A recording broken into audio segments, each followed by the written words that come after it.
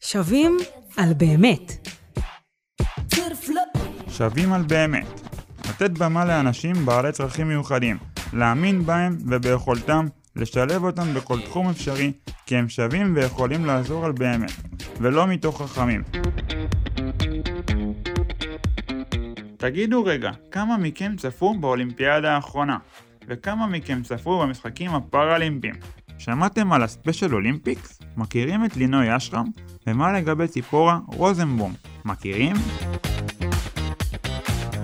אני הדרי, וזה הפרק השני של הפודקאסט, שווים על באמת, והפעם על המשחקים הפראלימפיים והספיישל אולימפיק. שלום קרן שרעבי, סמנכ"לית ספיישל אולימפיקס ישראל. בואי נתחיל ותסביר היום בבקשה את ההבדלים בין המשחקים השונים ועל הספיישל אולימפיק. שלום רז, נעים מאוד. קודם כל תודה רבה על האפשרות להציג את ספיישל בפודקאסט.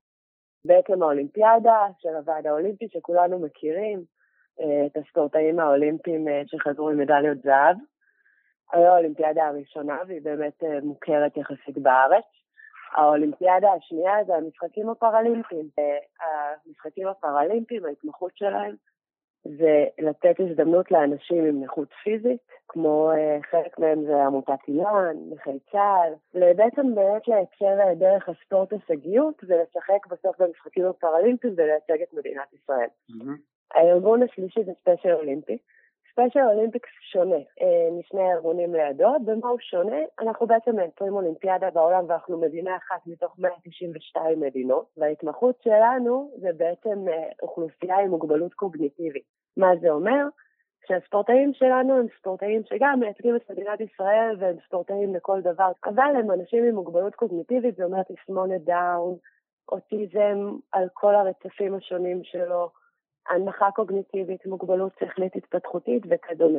כאשר אנחנו מדברים על הישגיות, שבעצם צריך לעמוד בפרלימפי והאולימפי בסף מסוים של הישג, אז בספיישל זה אותו הדבר, רק שפה החזון הוא בעצם שבאמצעות הספורט, אנחנו באים ומראים לחברה את הכוח שטמון באנשים עם מוגבלות, ובצורך שקיים בלשלב אותם בחברה, כי המוגבלות היא לא של האדם, אלא היא של החברה.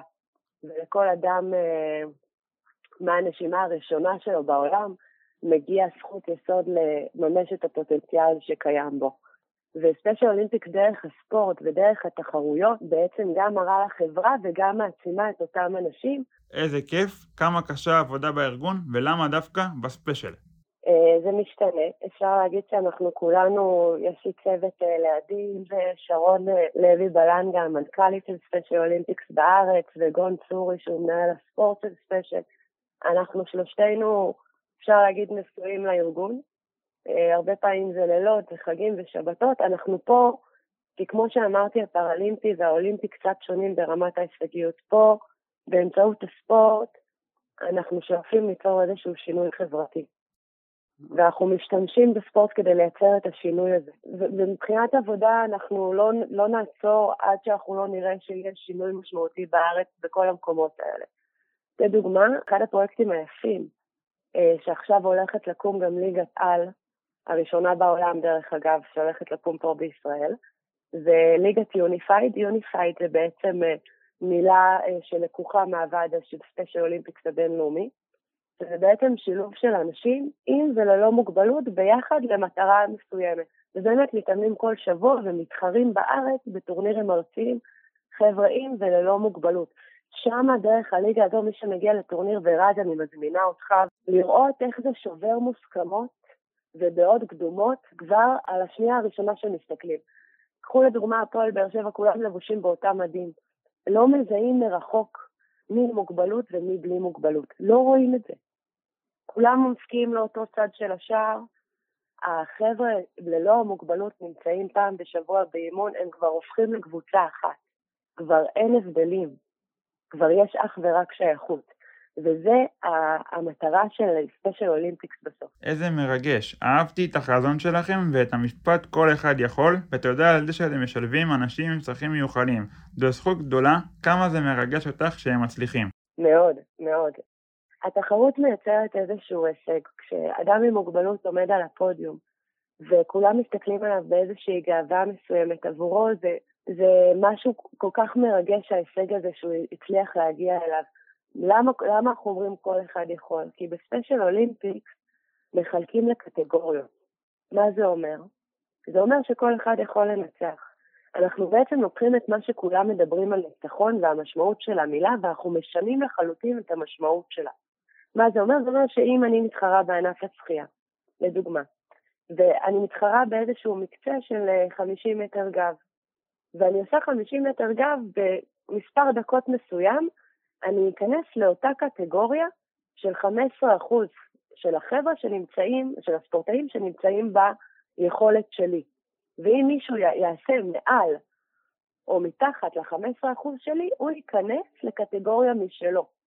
עדיין שנינו נשחה באותו מקצה של 50 מטר גב, אבל בקטגוריה שונה.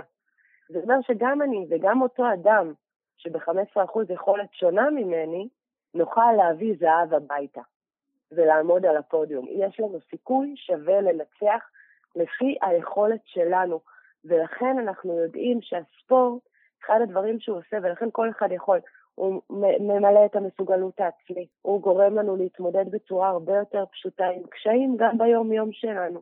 לכולם יש קשיים, אנשים עם מוגבלות, אנשים ללא מוגבלות, החיים לא תמיד פשוטים, והמציאות לפעמים דופקת על הדלת, ואנחנו צריכים להתמודד. ודרך הספורט אנחנו מצליחים להעצים את אותם אנשים שבסוף, דרך התחרויות, שבסוף בחיים האישיים הם יוכלו באמת לקחת את הדברים לידיים. ואני רוצה לספר רגע שנייה סיפור על דוגמה. יש לי ספורטאית בת 43 היום, היא זכתה באולימפיאדה האחרונה באבו דאבי במדליית זהב בענף השחייה.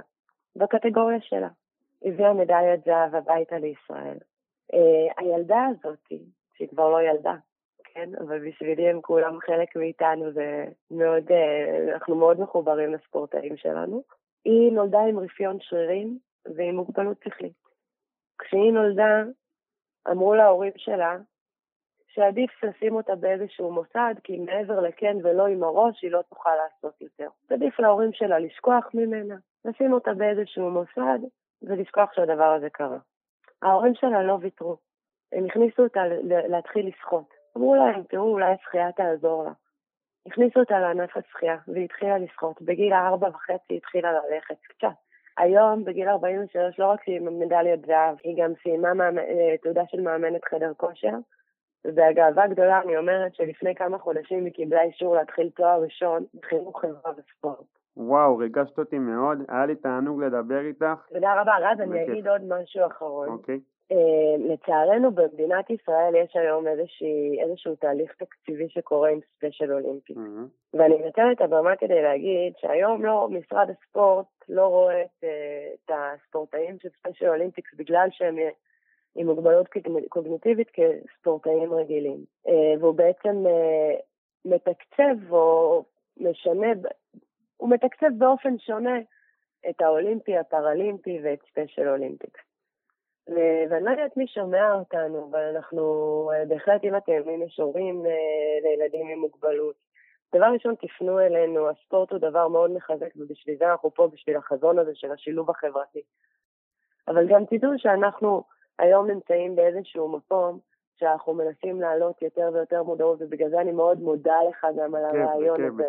ולעלות באמת את התקציב כדי לעשות פה שינוי אמיתי, לפחות כמו שמגיע לאולימפיאדות ולספורטאים לידינו, מגיע גם לאנשים שהם שקופים לגמרי בחברה, בלי הארגונים האלה שיודעים להעצים אותם ולקחת אותם קדימה, ולכן זה מאוד חשוב לחברה הישראלית, כי בסוף הם גם מייצגים את ישראל וחוזרים בגאווה גדולה הביתה.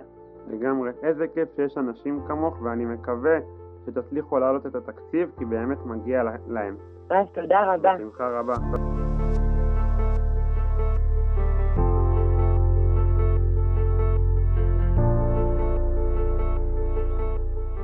ועכשיו איתי על הגב, גל חמרני, שחקנית כדור שער ונבחרת ישראל, שעוסקת בעוד המון סוגי ספורט נוספים. שלום גל. אהלן. תוכלי לספר לנו קצת על עצמך? שמי גל חמרני, ספורטאית פראלימפית בת 29 מתל אביב, משחקת בנבחרת הכדור שער, ספורט שמיועד ללקויי ראייה ועיוורים. נולדתי עם לקות ראייה, באזור גיל 15 זה הידרדר, ובערך בגיל 25 באמת קבע האור, וכיום אני לא רואה בכלל. למה דווקא בחרת בספורט? למה בספורט? אז קודם כל תמיד ספורט. ספורט זה תמיד משהו שהוא מעצים, וככה מרגיש בחברת שווים. לא יודעת, אצלנו בבית גם מעודדים ספורט, אז תמיד עסקתי בזה. עד גיל 12 ככה חיפשתי את עצמי, זה שחייה, אם זה ג'ודו, אם זה משחקי כדורים למיניהם, ובסוף באמת דורשר, זה מה שתפס. איזה יופי, כיף לשמוע. איך משחקים ומצליחים עם לקות ראייה? אז כפי שאמרתי, באמת הספורט הזה זה ספורט ייחודי ללקויי ראייה ועיוורים. למען השוואת תנאים כולם שמים משקפות שמכסות את הראייה וכולם שווים. בכדור יש פעמונים שדרכם אפשר לשמוע את הכדור. על הרצפה משחקים 18-9, ויש קווים בולטים על הרצפה שאפשר להרגיש גם עם הנעל וגם עם היד, קווי התמצאות. הקבוצות לא באות במגע זו, אם זה כמו כדורגל או כדורסל, יש שטח ניטרלי, ככה שיש סוג של הגנה ברגע שבאמת לא רואים, ועם הקבוצה נניח שלי אני צריכה להיות בתאום ובהאזנה כל הזמן. איזה יופי. ספרי לי קצת על החוויה הכי מיוחדת שלך במשחקים. הרגע שמנצחים נראה לי, אבל החוויה הכי טובה זה ב-2015 באמת שלקחנו כרטיס לריו, וחוויה נוספת זה שלקחנו את הכרטיס לטוקיו, שזה היה עוד פעם הצלחנו וזה לא היה מקרי, זה באמת הצלחה ואנחנו באמת טובות. באליפויות האחרונות באירופה אנחנו מקום שני, מקום שלישי, ככה שזה נותן סיפוק ורצון להמשיך להתקדם ולהצמיד. שמעתי שזכית ביחד עם הנבחרת שלך, איך היה לעמוד על הפודיום? נכון, זה היה באליפויות אירופה, לדעתי אם אני זוכרת נכון 3 פעמים, פעמיים מקום שלישי, פעם אחת מקום שני, וזה בהחלט מרגש לדעת שאנחנו באמת טובות במה שאנחנו עושות ומשקיעות בזה את כל זמננו ואת כל ליבנו על הפרקט. שמעתי שאת גם גולשת, איך גלישה עיוורת עובדת? אני עושה עוד הרבה סוגים של ספורט, אם זה סקי שלג ואם זה סקי מים, גלישת גלים. יש עמותות שאני לא עושה את זה עצמאית ככה לבד, יש עמותות שעוזרות לבעלי מוגבלות לעשות את זה, אם זה אתגרים שזה בסקי מים, ואם זה עמותת ארז בסקי שלג, ומתאימים את זה, אם זה עם אוזניות שעושים ומכוונים מימינה שמאלה, ועל המים אפשר להרגיש את השובל, את הגל, ולפי הרגשה ומגע אפשר לדעת איפה אני במרחב. יש בך פחד שאת גולשת בסקי? איך את מתמודדת איתו, עם הפחד? בשנייה שאני באה לרדת המדרון יש את הפחד, את הדפיקות לב ואת ההתרגשות, אבל ברגע שמתחילים לרדת את המדרון אז באמת יש התרגשות גדולה, ובאמת אני הופכת להיות משימתית ולעשות את כל מה שאני למדתי עד כה בשביל להצליח לגלוש. יש לך טיפ לתת לספורטאי הפראלימפי שמתחיל? להאמין בעצמו ולדעת שהוא בוחר את המקצוע שהוא רוצה, וללכת עם זה עד הסוף. לגמרי עד הסוף, ולהגיע להישגים. לגמרי. תודה רבה לך על הרעיון, והיה לי זכות לדבר איתך. תודה על שיתוף הפעולה. תודה רבה לך.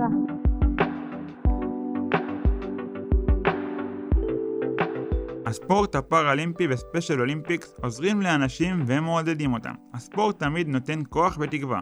הספורטאים האלה נותנים השראה ומראים שהכל אפשרי.